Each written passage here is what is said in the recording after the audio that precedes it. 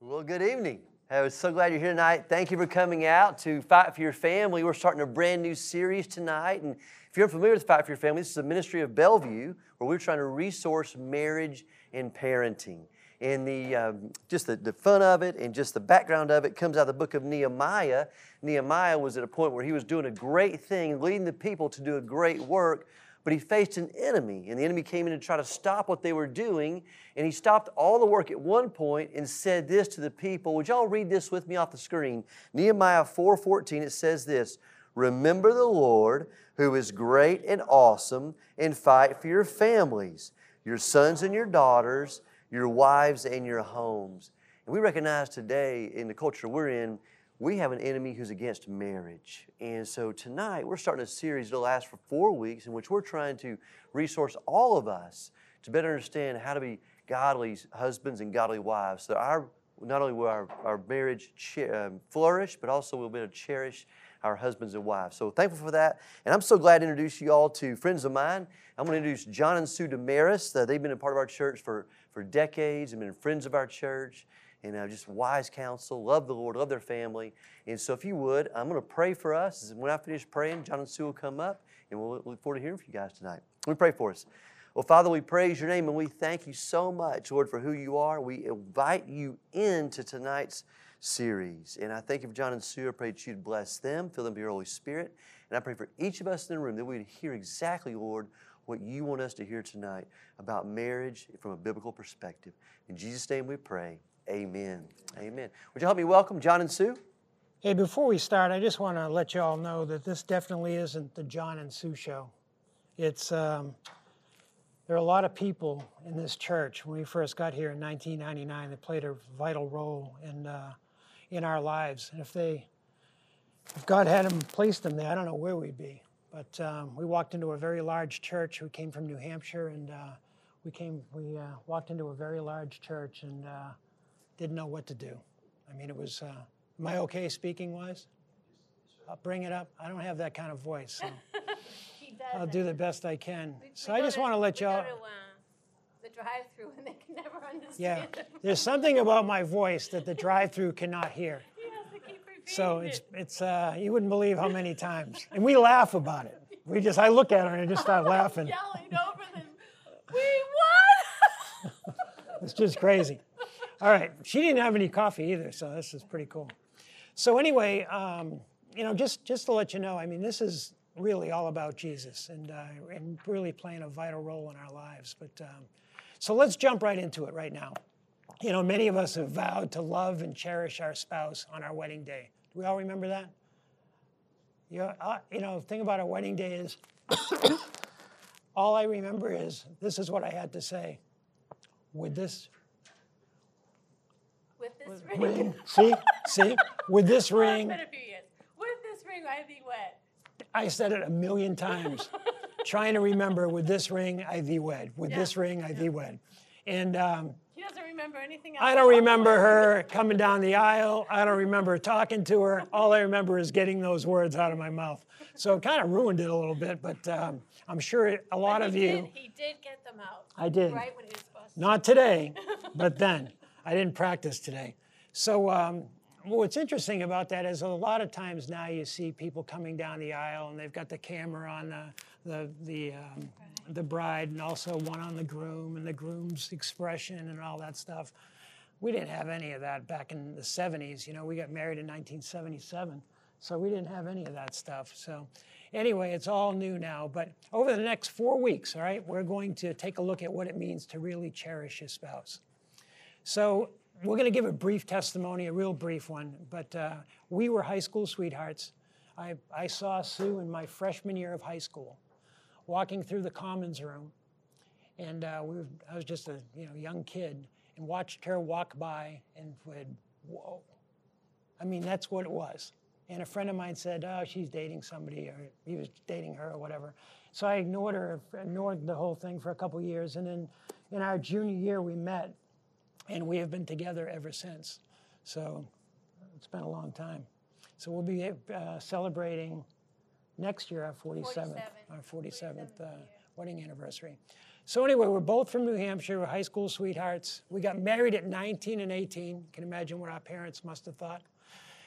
They were not happy at all, and things did not go that well. And I'll give you one little tidbit. This isn't in the notes, but give you one little tidbit that this is a Dave Ramsey class, but we were short on a 4-week month, and we had a little extra on a 5-week month. That's how we started. All right, pretty interesting. And That was our budget. that was our budget, and I don't know if you want to call it a budget. We broke the penny bank to go to Yeah. McDonald's on Yeah. the day. We ended up buying our first home, and I was blessed to have a very, very, very good job. And I saw 3 guys in an office that worked for me. Every lunchtime, they would have a Bible study. Sue and I, neither one of us went to church. All right, we weren't raised in church. We didn't know anything about church. Not to say we never went. We did on occasion, but very seldom. I was raised Catholic, and up in New Hampshire, we would say she was raised Protestant. That's how we did it. Not Baptist or anything like that. We had Protestant and Catholic, and that's how it was divided up in New Hampshire. So that created a little problem for the family, too, because, oh my goodness, you married a Protestant. You can picture Romeo and Juliet. That was us. So with the family. It was kind of crazy because, my parents are Catholic and they couldn't believe I was marrying a Protestant, vice versa. So it was kind of a mess. So these guys that were in this office going through a Bible study, I actually would go in and kind of kid with them a little bit, almost make fun of them while they were doing this. Like, come on, what are you doing? But then I also had questions, like we all do, right? We all have questions. And I started asking, and they would answer in a way that they could cross-reference their answers. They would go into one book and then flip over to another book, which totally amazed me. So I started asking more questions until one point I knew that I had to do something. I had to either run to the Lord or run away. And I came home one day and told Sue that we were going to start going to church. And it was Bethel Baptist Church. And she looked at me and said, "Are you kidding? Are you serious?" And we went into that church, and the first sermon was on communication, right? How to communicate to your spouse. Communicating correctly. So God really spoke to us, and we got saved that day. Now, the couples that invited us were sitting, not communication. That's not what they want to hear, right? Isn't that how we all are? We want God to do exactly what we want to do. And instead, it changed, and we both got saved, baptized the following week together. And where we got baptized, you would share your testimony in the baptismal, in the water, right? yeah. So it was pretty cool. So you could take as long as you wanted. And so both of us spoke and we were baptized. And so that's kind of a little, and we'll get into it a little bit more, but that's kind of a little deal with the two of us and in our testimony. We do have 2 children. Our daughter, Kristen, she's a high school English teacher at Briarcrest. Her husband's also an English teacher, and they have 3 girls. And one of them actually works here part-time in finance, but she's a senior in college, majoring in that, accounting. Our son, JD, is an IT engineer at FedEx. His wife homeschools, and they have 5 kids. So we have 8 grandchildren, and praise God, they all go to Bellevue. And they're all here right now. In fact, a lot of them are actually serving in the fellowship hall right now. We just went to see them. So God's been good. And let me tell you, it has nothing to do with us. I can share that with you right now. It has everything to do with God's grace. And so with all that said, here we are, and I'll share a little bit more with you about how we got here from New Hampshire to Tennessee. But let me ask you this, and that's why we're here. How would you define cherishing someone or something? And by the way, you can interrupt me anytime you want. You can talk anytime you want. I want this class to be able to go back and forth and have a little bit of feedback, all right? I can learn from you. You wouldn't believe how much I can learn from a class, and I'll take as much in as I can. I like to be a sponge. So how would you define cherishing something or someone? I have to go get my prop. Enjoy their company. Enjoy their company. show them you enjoy their company, right? That's really big, right? They actually know that you're happy that you're with them, right? That's kind of cool. Treasure, yeah. Yeah, yeah. Treasure is probably her little deal right here. Somebody else? Come on, you can do this. You value. Yeah, that's a big one. Yeah. What else? Appreciate, yeah. It's all big words, huh? What's that? Respect, yeah. Well, you know, Sue and I are retired, all right? We've been retired for a couple years, and we live down in Laguna Beach, Florida for 3 months in the wintertime, January, February, and March. So we have, it's fun, huh? Everybody can nod, yeah, that's cool. All right, we're snowbirds. And we've done this is our second year, and who would have thought, you know, that we'd be doing this, but it's been awesome. But we're about 4 miles from Panama City Beach, and there was a big car show there. And I know you saw the pictures because I was going through them a second ago. But I'm going to show you a couple of them. I'm a Volkswagen guy. I love Volkswagens. All right, so I had a Volkswagen Thing when we first got married. That was our family car. You know, picture this. I've got a Volkswagen Thing, and we just had our first child, and the nurse brings the child down, Kristen, down to the car. She's sitting in the front seat, and they hand you the baby and say, hold tight. That's it. There's no car seats back then, right? And I'm like, don't go over any Yeah, seat belts. Okay, here's another one right here. This is actually a replica that the guy did. It was pretty cool. And this is a 50s Corvette. And here's another one. I think that's a Dodge Valiant. And of course, there's another Volkswagen. I can't help myself. I'll leave it right there. Now, one thing I noticed when we were at this car show, the guys would sit right next to their cars in their chair. And the car's right there.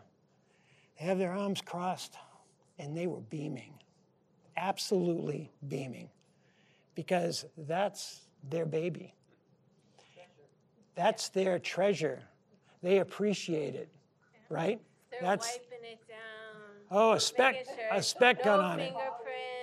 No fingerprints on it, don't touch it. Right. So obviously the word cherish really falls into place at this car show. Could be a lot of other things too. Anyway, it kind of hit me when we were walking around this. Now Sue's got something she wants to show you. So guys can relate to cars, but I thought women could relate to fine china. This is my mom's. When she got married, this was their set of dishes. It's a bone china. You're supposed to be able to see right through it, and made in England. And my mom had this sitting all displayed in her china cabinet for years. And honestly, when she passed away, I inherited it, and I plan to give it to one of my granddaughters. But honestly, I don't think she ever drank out of it. It was set, you know, she was afraid that it was so fragile it would break. So she protected it, you know, and then set it out on display for all to see. But didn't dare use it in case it should break, you know, that she would lose the spot. And that is, you know, to her, this is treasured. I don't think this cup is now 65 years old. I don't think it'll ever be as treasured as it was, you know, with my mom. Okay. All right. So, and now I have to figure out what to do with this stuff. All right? Thought I'd throw that in there because now I've got this bone china that we have all boxed up in the garage, right? Yeah. That someday will go to a grandchild or a daughter or whatever, and I don't know what she's going to do with it either. Isn't it amazing how things change? Yeah. Sterling silver, all these things you were given, you know, we were given when we were first married are now not cherished anymore. You know, but it was at one time, so things can change a little bit. You know, Webster's dictionary defines cherish as to hold dear, to feel or show affection for, to keep or cultivate with care and affection. You know, I think of a garden. You know, when you're working in a garden, I've got a vegetable garden on our property, And there's a lot of cultivation going on. Total, always weeding, taking the stuff out. And to entertain or harbor in the mind deeply and resolutely. So, so think for a moment, in your wedding, when the bride walks down the aisle towards the groom, think back for a moment on that day you got married. What were you thinking about your soon-to-be spouse? Or like me, I wasn't. And I'll tell you, I really wasn't thinking that. I was thinking of the words I had to say. Let's just get this done and get out of here. And by the way, it was in the middle of a snowstorm in New Hampshire. I think we had over a foot of snow. It was a nor'easter. Yeah, at our wedding. But anyway, what were you thinking? Can anybody share what you were thinking at that point? Oh, geez. What did I get myself into, or what?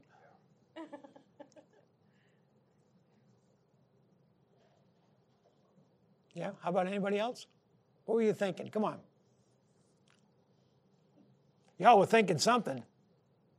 I was thinking that, it was a happy moment, obviously. And we got married downtown. And in Justice of the Peace or somebody like that. Whoever he was here in Memphis, and he went to prison after that. Oh, goodness. So we're not real sure about all that. So are you guys legally married? Sort of like still, yeah. I don't know about that. And anyway, I don't think Tennessee has common law, so that is complicated. But anyhow, what I was thinking, I don't know, but I do remember Tony and I just looking at each other, and we just were tearful. So I know that it was a monumental moment in our lives, but we didn't have all the pomp and all that stuff that goes on. But I can remember, so I would think that in that, maybe y'all can't remember either, but in that, it was an endearing time. It was a moment off of which we would, Yeah. or whatever. Yeah, no, it would be a springboard. That moment, it was Amen. stop. No, that's good. Anybody else? Go ahead. I think that I got married in Cottle Chapel at First Baptist Church in Midtown, and it was just a beautiful March day. And I just remember being like the happiest day of my life. It seemed like, it seemed perfect. You had your family, your friends, your people that even came because they knew your parents out of respect. I mean, it was just really honoring, and I guess I was, I'll never forget one of my friends came up to me, and this was at the time when they started making videos and stuff for weddings. This is 2002, and so they go around and film some of our friends' advice and stuff, and he said, Joel, he said, man, marriage, when it's great, it's great, and when it's bad, it's bad. And yes, I'll never forget that. That's so true. That's the most fitting thing that stuck with me on the video. Yeah, right at your wedding he said that. Yeah. What's that? Yeah, right at your wedding. When it's bad, it's bad. Yeah, I always, and I've known him, he's a high school friend of mine. Yeah. How many of you were all in? That's all you could think of. I am all in. We have finally reached this point. I'm committed at that point. I was. I mean, he might have been practicing his lines, but I was like, I am going to do this, and I'm going to do it right. I had already gone through is this going to work? Is this reality? I had already committed that, yep.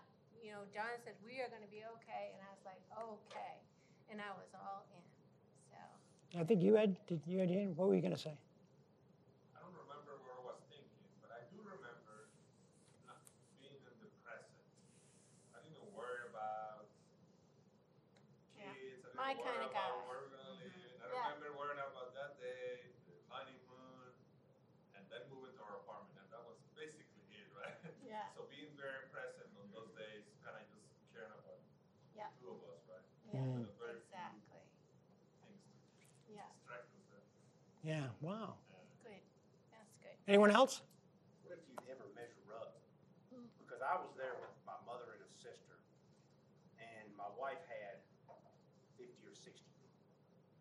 I grew up poor in a poor neighborhood, and she grew up going to Harding Academy with a really good Christian family. And sometimes today I still think, am I good enough? I know God says I am, but sometimes I keep my own foot on my own neck and say, no, you're really not. So Yeah. I was, and another thing was, how long am I going to keep lying?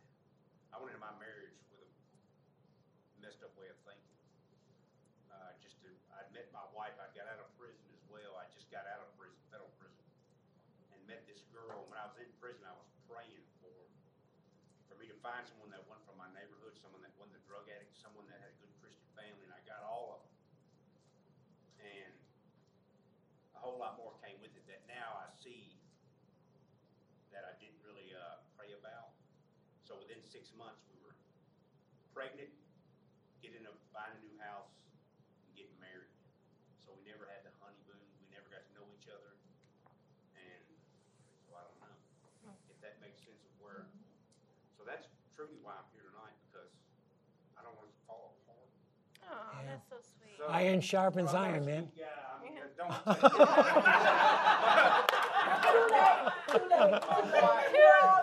You get every girl in here with a tear in her eye. wife will not probably think that. So, I don't know. So That's I'm so coming cool. here to find other things. I don't But wanna you know rush what? the God, process. God is going to honor that. God is going to honor that. You know, you're saying, I don't know, but I'm here. I'm going to give it a try. And you know what? God's going to bless that. Yeah. But don't put me on a pedestal. No, he won't. Nice. He won't. Nice. We'll leave God to do I mean, I that. don't think I am. I think I am, but not biblically. Yeah, Right. So, that's cool. Well, you know, God honors honoring your spouse. Can Right. I just add a little bit there? Sure. You know, because honestly, we didn't have it together either. You know, we were like you said, 18 and 19. Our parents said, "You've made your bed, you lie in it. We're washing our hands of you," and you know, we did the best we could. You know, for 5 or 6 years, and then that's when John said, "Let's go to church." And by that time, God, like you, because we didn't have any role models. We came from dysfunctional families. We didn't have any support. So we went to church, and I swear the Lord just sat 2 knuckleheads down and said, "This is what you need to do." And we said, "Okay." And God blessed that. He honored it. And I'm sure that Above and with beyond. your heart, the way it is, that's all he needs, is a heart that's willing to say, "Okay, whatever your will be done." A heart that's willing to be here tonight, right? Amen. Yeah. So, But you know, we're going to discuss this right now, that God honors, you know, honoring your spouse on both sides, right? You know, let me just tell this little story here. We'll continue on our testimony just a little bit, but I was the kind of guy that I really felt, as the kids were little, that I needed to be home at 5 o'clock every day. All right, when I got out of work, I needed to leave and go home. All right, not go out with the guys, not, this one I saved, by the way. It was the other way around before.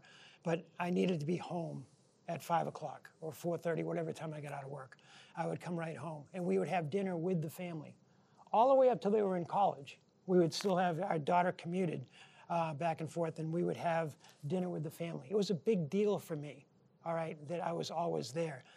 Number one, it was cherishing my wife, because she had been with the kids all day and doing stuff and all that, and I wanted to be home for her. But the other thing is, I got a lot of flack from that. I would get out of work at 5, and my position, the job that I had, I was director of operations for Oasis Imaging. We're based in New Hampshire. I had sites all around the US and Canada and Europe, and I was all over the place. But that particular job, I would leave every day at 5 o'clock, unless I was traveling.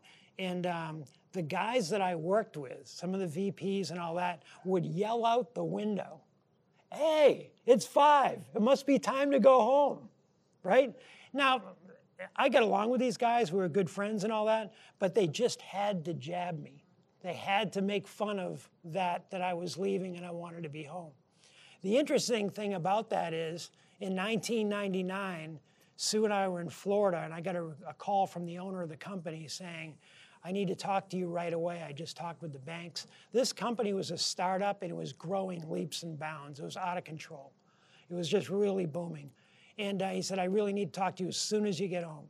So we get back. I went into his office and said, and this is what he told me. He looked right at me and said, I talked with the banks. We need to close all of our distribution and manufacturing sites throughout the U.S. You need to find a place to move it to. And that's all I get to say. And so he told all the VPs and everybody, the only one that can do it is John, the guy that left at 5 o'clock every day. So when you think about that for a minute, honoring your wife and your family, you know, we say fight for your families. When you think about that, it wasn't about my boss and making him happy. It wasn't about my peers and making them happy. It was all about Jesus and my wife and my kids. All right? I had to do what I had to do and honor them. And so I left every day at 5 o'clock, and now I find myself moving the company and all of them getting laid off. Yeah. And Memphis was the spot. We found Memphis. We came here, and our daughter was in college, just graduated from college. Our son was in college in New York. We moved down here with no kids. And let me tell you, it was a nightmare. And if it wasn't for these two right here and a group of other people in the Sunday school class that embraced us when we walked into this building, I don't know what would have happened, you know? But God has a plan, and he has people to use, and it's just the coolest thing, right? I could go on for hours on that. So anyway, let's start with, we're going to turn to Song of Solomon, chapter 6, verse 9. It's one verse. Let me bring this down a little bit so I can read it. That marriage will take off when a wife hears from her husband, my dove, my perfect one, is the only one. See, this also applies in the other direction, you know, from wife to husband, from husband to wife. My dove, my perfect one, is the only one. This verse is saying, I don't want to be with anybody else. I'm never comparing you to anyone else. I love you for the way you are. And you know, that's a tough thing for a lot of men that go out into the workforce who have women talking to them all the time. Happens every day. It can happen in this church. You know, you meet up with somebody, you start talking with them. This verse is saying, I don't want you to be with anyone else. I'm never comparing you to anyone else. I love you the way you are. So with that said, listen to this now. Can you name 3 things? All right, it's going to be a little difficult here. Off the top of your head that you can see in your spouse and appreciate that they are unique. No one else that you know has these qualities. All right, and I'm going to start. I'll start. That's for the first 3. You got that on there? Right here, you can listen here. You don't have to say them. You don't have to say them out loud. We just want you to write them down. You guys can share them later on, you know, maybe at bedtime tonight, or wherever. Oh, the verse, Solomon 6, chapter 6, verse 9. Song of Solomon. Song of Solomon. But anyway, we thought we'd share ours, just a few. Just of to ours, make you think a little just bit. to kind of get your minds jogging while you're thinking about your list there. So listen to this now before you start writing. So here are mine. And so it's, when I came home from work every day, the garage door would open and she's standing there. Now, I don't know how many husbands can say that. I'm not sure. But she made it her deal that when that garage door opened, I don't care where she was in that house, that she opened the door and she was standing there. Doesn't that make me want to come home? Think about it. I mean, I just couldn't wait to get home. Get out of work at 5 o'clock and I'm going home because I know who's going to be waiting for me. And it was a big deal for me. One other thing, I'm a bit of a neat freak. All right, so my whole thing was I like the house picked up. I don't care what it looks like when I'm gone. But when I get home, I like it picked up. I just like a clean house. All right? Now, some husbands might be like that in here, and wives are stay-at-home moms, but you don't think about it. She did. All right? She really did. And so when I would get home, the house was immaculate. It was just something that she always had. And one other little, and these can be little things, but in the bathroom, she will put a towel and a face cloth over the shower thing every day for me. I walk in to take a shower, there it is. It's just like clockwork. Once in a while, she'll forget, and I'm thinking it's there. And I just took a shower. It's like, oh, I'm in trouble. Sue, and she's like, oh my goodness, I forgot. Yeah. The older we get, right? Yeah. And then the other one that, and this one really is important at this stage of our lives, is she's very intentional about our kids and our grandkids. And what I mean about that is, you know, I've worked all my life. We're retired now. I need a little break sometimes. And I need her to push me on this because the grandkids love to come over. You know, the kids love to come over. So we've got to make sure that we're constantly doing it. But if it wasn't for Sue, it would be far and few between. It would just be on occasion I would have them because that's just the way I'm wired, you know, and she's not. So I put 4 things, and I probably could keep adding, but those 4 things are 3 things at the top of my head that I just appreciate her for. I have to share one that our father, John's dad, my father-in-law, he was a man that worshipped his wife and cherished his wife. And this is, you know, when John mentioned something about it can be just a little thing, he once said to me, I love my wife because she shares the biggest pork chop with me. And I'm telling you, I had the hardest time not to smile, to keep a straight face, you know, because I thought, but you know, he was brought up in the depression. And so, you know, having enough to eat was a big deal to him. And it pleased him that his wife wanted to make sure that he got enough to eat, you know, and I just thought that was the cutest thing. But for me, mine were easy. I grew up in a home that was not, I can't think of the right word, but anyway, they did not share affirmations, words of affirmation. They were more cutting down everybody else. You know, they would tell you what was wrong, never told you what was right. Never heard I love you, you know, that type of thing in our home. And so that was my original attraction to John because he is always affirming, you know, with you look nice, great dinner, you know, all of that kind of thing. And of course, I love you. You know, that was important to me. And that's what drew me to him originally. He's also a touchy-feely kind of guy. He's always wanting to, you know, in the car, he'll come over and grab my hand. We still hold hands walking down the halls and things like that. That was another thing I was starving for, that type of affection growing up. And so for him to, just those little touches meant a lot to me. So those 2 things attracted to me right away with him. But the things now I can say is, you know, as you heard our story, the provider, I knew this man would work his fingers to the bone to provide for me and any subsequent kids that came along. I knew that. And just a few years ago, he was it was in a really bad situation in a job and stuff like that. It was just really tough on him. And I remember him looking at me one day and Well, I had got home, my phone died, and I had left at 5 in the morning, and it was 10 at night, and I hadn't gotten home yet because of this. There was a project I was on. I was in some building that I wasn't familiar with, and I was doing something. And so I finally got home, and she's like, John, where were you? You know, and it's like, you know, I've been working. And I told her what I was doing, and I looked at her. And he said to me, if it wasn't for you, I'd be out of here. I would have left. I mean, I knew I had to provide, but I could take care of myself. You know what I mean? If she wasn't around, you know, I'd have been gone and I'd have bagging groceries somewhere. I don't care what I was doing.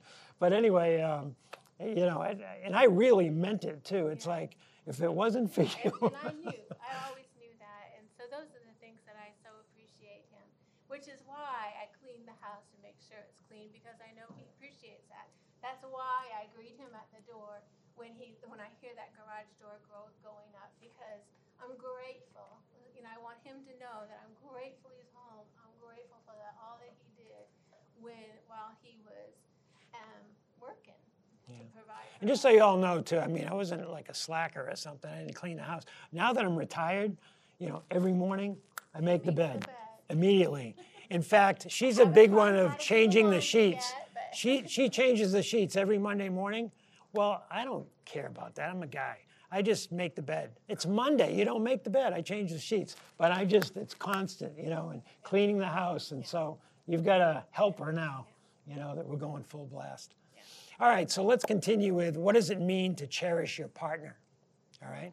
We learned earlier that cherish is described as protecting and caring for someone lovingly. This is the literal meaning of cherish, right? Saying I love you in a relationship or a marriage is fine, but here's the deal, guys, it's actions. It's the actions that feel someone loved. Cherishing someone can be understood as validating the love you say you have for your spouse. So it's an action. And it's very important that we do that, not just with our spouse, with our kids and grandkids. I mean, tomorrow afternoon, 11 o'clock, we pick up what we do with our grandkids. This is an empty nesters class, but I'll just share this real quick. We actually will pick up one of the grandchildren for their birthday and take them out for the day. They pick where they want to go eat. They pick what they want to do. They pick what their gift is, and that's what we do for each grandchild. And but it's a one-on-one time, right? It's not we're going to a birthday party and there's 50 million people there and we're all going to celebrate Hannah's birthday. It's not that way. We're going to take her away from that and just the three of us spend some time with her. And let me tell you, that is a big deal, with all the grandkids, even the college-aged grandchildren. They just can't wait. The meals just get more expensive. Although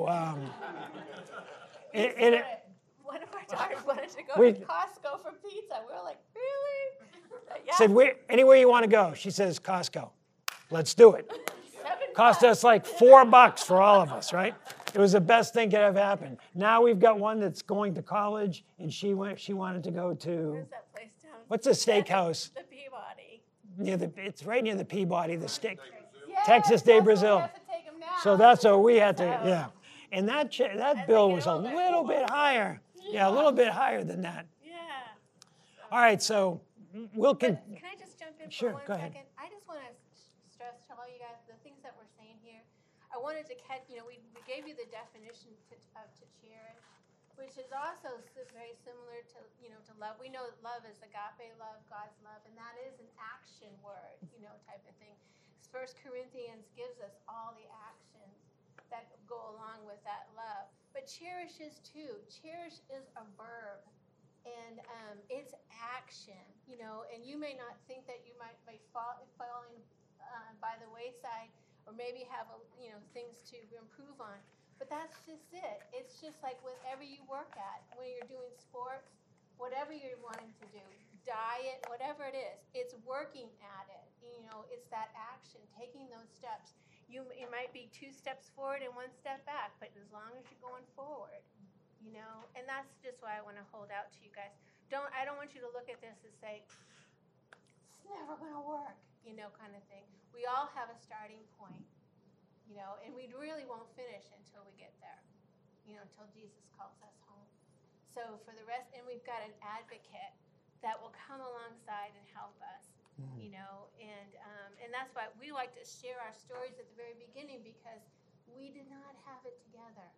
We did not. We had, if anybody, I don't think at our wedding, only he was the one that was certain we were going to make it. Out of everybody that was in that at the wedding. Yeah, all my friends were, they're all out there going. Even our parents gave us no hope,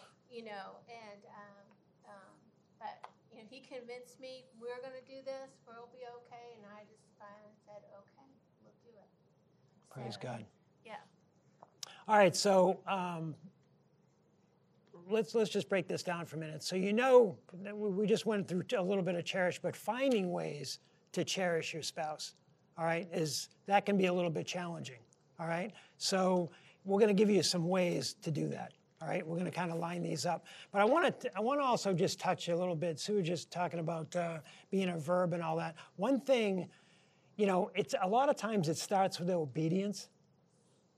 Just doing the right thing, even though you don't feel it. I'm going to do this, but I don't really feel like doing it. You've been there before?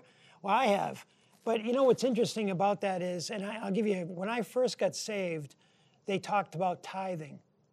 And I really was like, tithing, okay, what is that all about? Okay, I got saved, I go to this church, now you want my money, right? All right, that's all new to me. And so what happened? I don't have any. Yeah.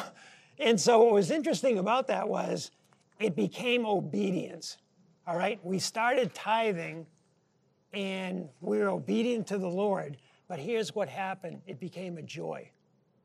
Then the tithing became a joy, and we loved it, right? We couldn't, we'd see people going on a mission trip and come back and give you stories, and it's like, we were part of that. We actually gave money to that, and God really opened the door for that. So when you're talking about honoring your spouse and cherishing your spouse and working on these things, remember a lot of it is obedience. You just got to be obedient. You might not love it at the beginning. You might really struggle. So let's start off with, number one is making them feel heard. Making them feel heard. You've got to listen to your spouse. A lot of us talk waiting to answer what the question or the statement that they're making. Like this. Yeah. Yeah. And there are times where we both have to say that to each other. Put the phone down. We need to talk about this. All right? I don't know how you guys are at home, but, this thing goes off and we immediately pick it up. It must be my daughter. It's got to be this person. It's a simple act to just be able to put your phone down or whatever you have, whatever it is, the television, turn the television, the volume down, whatever it is. Focus in. The two of us. Focus. Make eye contact. Make sure that you are hearing what they're saying. And if you don't fully hear or understand, let's say, wait a minute, now I think what you're telling me is, and just get clear. So we just went over this, okay? Yeah. If you think everything's perfect, yeah. This just happened. So I'm an Excel guy and all that stuff, and I love spreadsheets and all that, but we have a new laptop that doesn't use Word. And so we save things to Google Docs and all that. I've never used it, nor do I care to use it. Well, we've got the lesson saved on Google Docs. I can't even find it because we have another computer in the house that I'm all set on. Just put everything there and I'm good, right? It's all got Windows and stuff. Well, she says, John, all you got to do is this. And that was it. It's like, wait a minute. That's not it. I want you to come over here and show me so I understand it, and I will never have to ask you this question again, right? That's the way it's going to be. So anyway, it got a little feisty there for a few minutes as we were going through this. And we're talking about cherishing one another tonight. Yeah. Yeah, how do you like that? We're going to be cherishing one another tonight, and I'm ready to take this computer and fling it across the room, right? So it was pretty funny. And then we started laughing about it, and that's what makes it good. But really, feeling heard. I wasn't feeling heard, right? I had a problem. Yeah. I need help. And I don't mind asking a question if I don't understand it. It happened with Tim and I. I'm colorblind, severely. Tim's showing me this thing, and he's highlighting stuff, but I can't see the highlight, right? So I don't mind telling him, I can't see that. I have no clue. And he's like, okay, well, see, right? And we figured it out, right? But if he would have answered me, well, John, come on, it's right there, and walked away, that's when the frustration comes in, all right? So I've got to be very careful how I ask the question and that kind of thing, right? Because he's looking at me like, what's the problem? Y'all doing that, too. Whenever we just got the thing set up. Oh, you did? He's confirming it. Yeah. Well, okay, if you just set it up like this, then I can do this. Yeah, that's all you have to do. That's pretty funny. Yeah, it was funny. So anyway, ways to make your spouse feel cherished and appreciated. Number one, making eye contact. Number two, stop what you're doing, put the phone down, focus on what's being said. Validate what is being said. Ask the question. You know, I don't fully understand. So super important that you do that. Emily, how long have you guys been married, you and Josiah? 2.5 years. So this is great for you guys. You know, when you've been married 30 or 40 years or 50 years, you know, it's like, uh-oh. Hey, we all have a starting We point. gotta, right? We gotta, yes, but the starting point at 2.5 is really awesome, you know? So, number 2, this is super important. Public display of affection. Well, someone, and you know, and I think Tim can vouch for this, but when you see me in the church, you normally see her, all right? We're probably holding hands walking down the hallway. That's just the way and we want our kids to see that, and we want our grandkids to see it. It's okay to kiss the grandmother in front of the grandkids. Don't ever think it's not. They need that, and boy, do they need it, all right? They need to see you hug and all of that. For those that you have younger kids at home, one thing we always did not always, but at the dinner table on occasion, because some of our kids were coming home and their parents were divorcing and things like that, getting divorces and stuff like that. And we would take each other's hands sometimes, oftentimes at the table, when we'd have these discussions. We would say, you never have to worry about mom and dad. You never have to worry.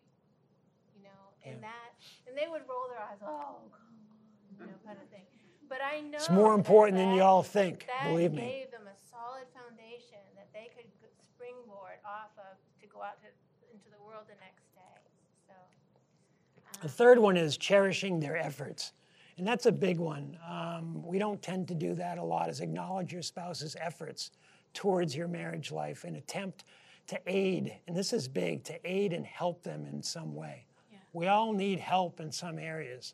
And you know, and then the job that we're doing, you know, whatever the job might be, it's like, man, so you did a great job. I'll give you one little example. And with the grandkids, I love them to come over, but I don't want to come over every day, right? And we had tear up the house. To tear up the house.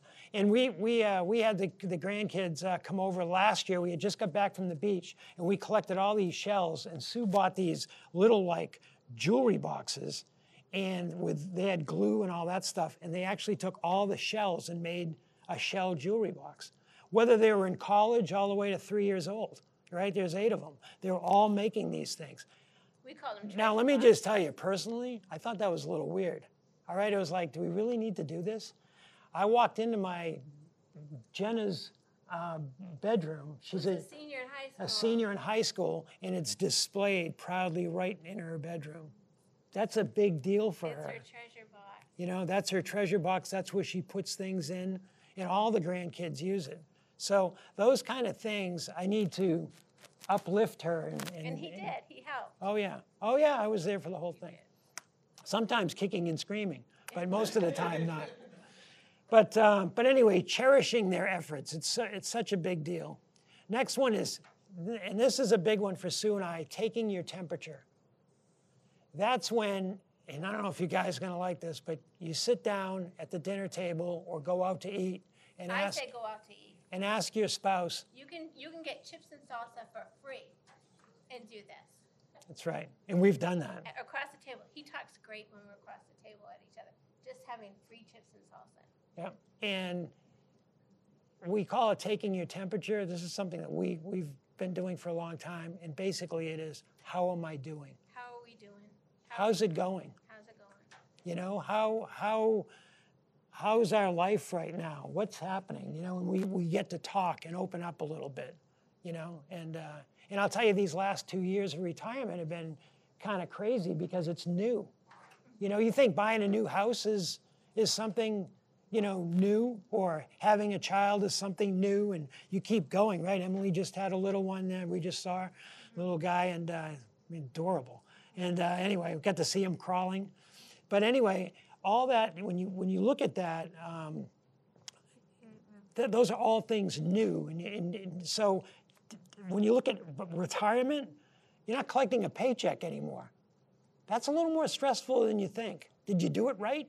You got your ducks lined up? Is everything right? If your investments right? Are they doing okay? And all that stuff. That's as much pressure as anything else. You know, but we're somewhere else now, you know. So anyway, checking your temperature, not just on how am I doing, Sue, how am I treating you and stuff, how are we doing, period. You know, how are we doing? I want to say, if any of you have children at home, this one is crucial because you get so busy. You know, you're running here, this one's going off, this one got to go to soccer, this camp, that camp, music lessons, blah, blah, blah. And you barely come together at, you know, just at nighttime and you fall asleep, you know, that type of thing. So it's, you know, take that time to just, like I said, free chips and salsa, go to the, you know, go out to, and just say, how are we doing? How are we doing? Right. And it's super important what she just mentioned.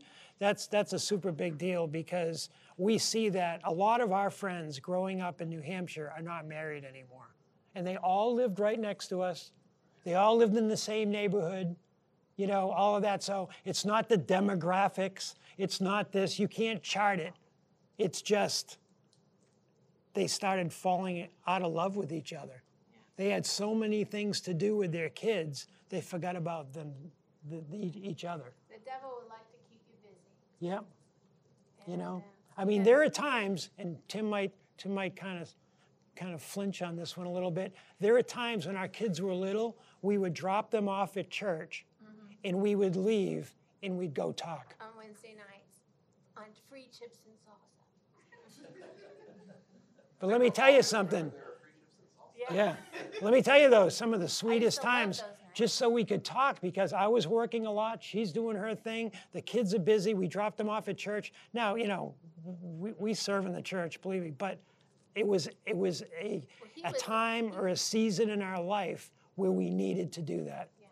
He was the director of Sunday schools department at our church at the time, so we were very busy on Sundays and things like that. Wednesdays, they had Awana, and they wanted us to be a part of that. We were like, sorry, guys, it's our night. It's our night. We got to go. Yeah, and it worked. It really did.